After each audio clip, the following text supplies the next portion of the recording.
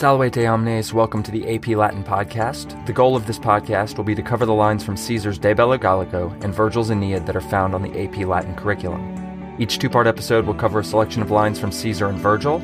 I will present the Latin and English of the text, providing relevant clarification, background, and cultural information that will help put the readings in their proper context. I encourage you to read along with me as you listen to the Latin and to use the English as a way to check your understanding, rather than relying on the English for understanding. Each episode will conclude with some essential questions to consider as you process through the meaning of the text. Parati, eamus. AP Latin Podcast, Episode 13a, De Bello Gallico, Book 5, Chapters 30 to 32. In this episode, the passive voice will be encountered, and you will see that Ambiorix will definitely honor his oath of safe passage. Hac in utramque partem disputatione habita, cum a cata primisque ordinibus acriter resisteretur, vincite inquit si ita voltis. Sabinus et id clariore voce, ut magna pars militum exaudiret. Neque is sum inquit qui gravissime ex vobis mortis periculo terrear. Qui sapient, si gravius quid accideret, abste rationem reposcent qui, si perte liceat, perendino die cum proximis hibernis conjuncti communem cum reliquis belli casum sustineant. Non reiecti et relegati longe abceteris aut ferro aut fame intereant.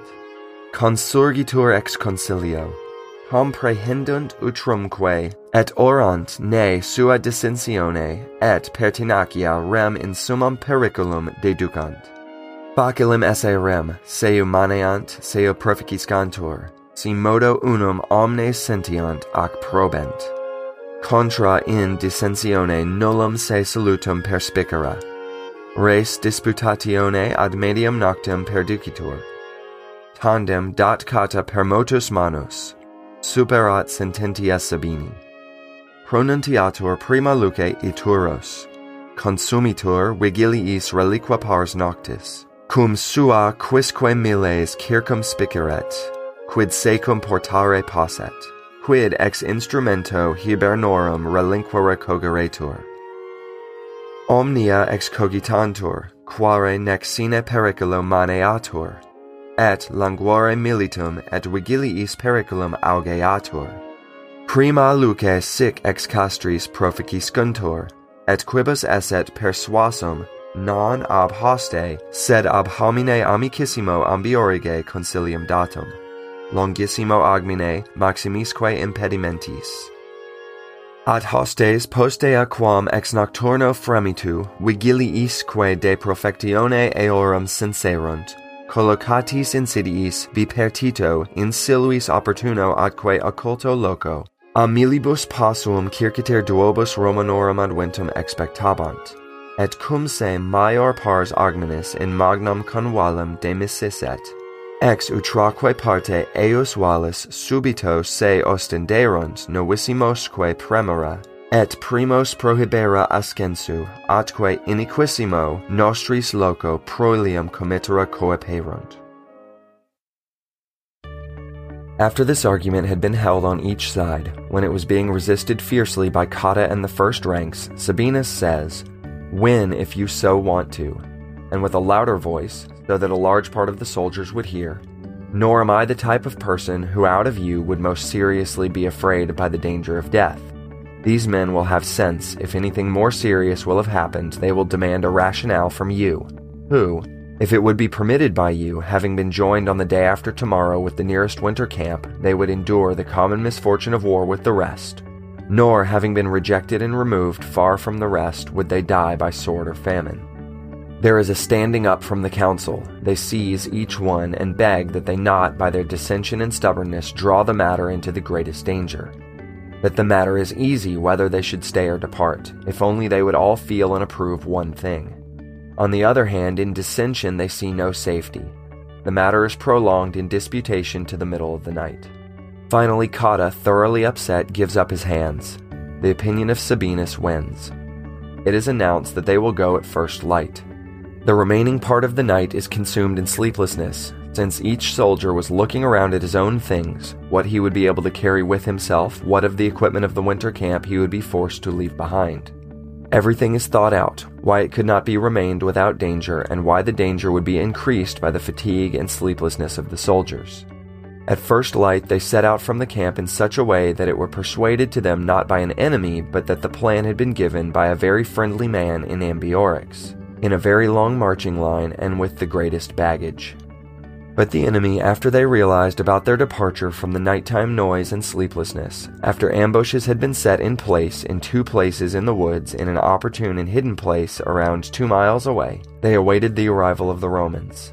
And when the greater part of the marching line had sent itself down into a large valley, from each side of that valley suddenly they revealed themselves and began to press those furthest back and to prevent the front from an ascent and to join battle in a very unfavorable place for our men.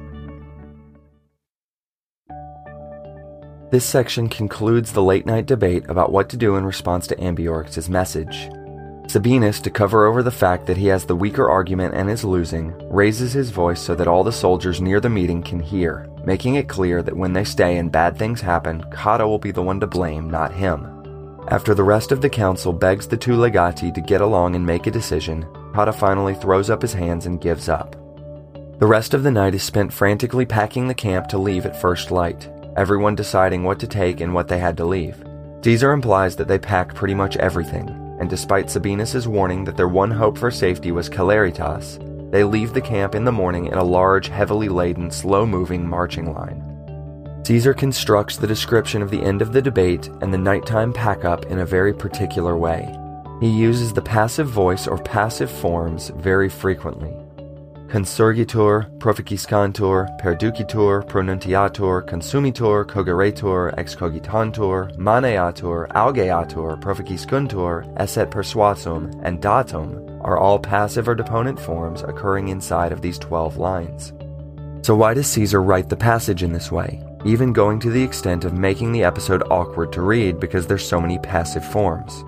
The answer to this question lies in understanding what point he is trying to make about the way the Romans are acting. By using so many passive and deponent forms, Caesar is highlighting the reactionary way the camp has responded to Ambiorix's message. Rather than actively addressing the threat that is present at their gates at the moment, the Romans are passively reacting to the rumors of a threat, and those rumors coming from the very enemy sitting in front of them. Without openly condemning the choices of the camp and of the commanders, Caesar makes it very clear that he believes the camp is reacting wrongly by the way that he chooses to construct the passage. Meanwhile, Caesar the narrator takes us into the mind of the enemy as they figure out that the Romans have taken the bait, place ambushes in strategic spots, and wait. And as the Roman marching column enters a large valley, the Gauls spring their ambush, which we will hear about next time. As we close out the episode, here are some essential questions to consider. How does Sabinus attempt to compensate for the weakness of his argument? Why does Cotta eventually give up his side of the argument? Do you think that the pleas from the council to stop disagreeing and come to an agreement played a role in its decision? Does the overnight behavior of the soldiers strike you as disciplined and organized or not? Does this reflect on their leadership? What factors contributed to making the situation more dangerous for the Romans than it already was? Gratias ago pro auscultando, valete.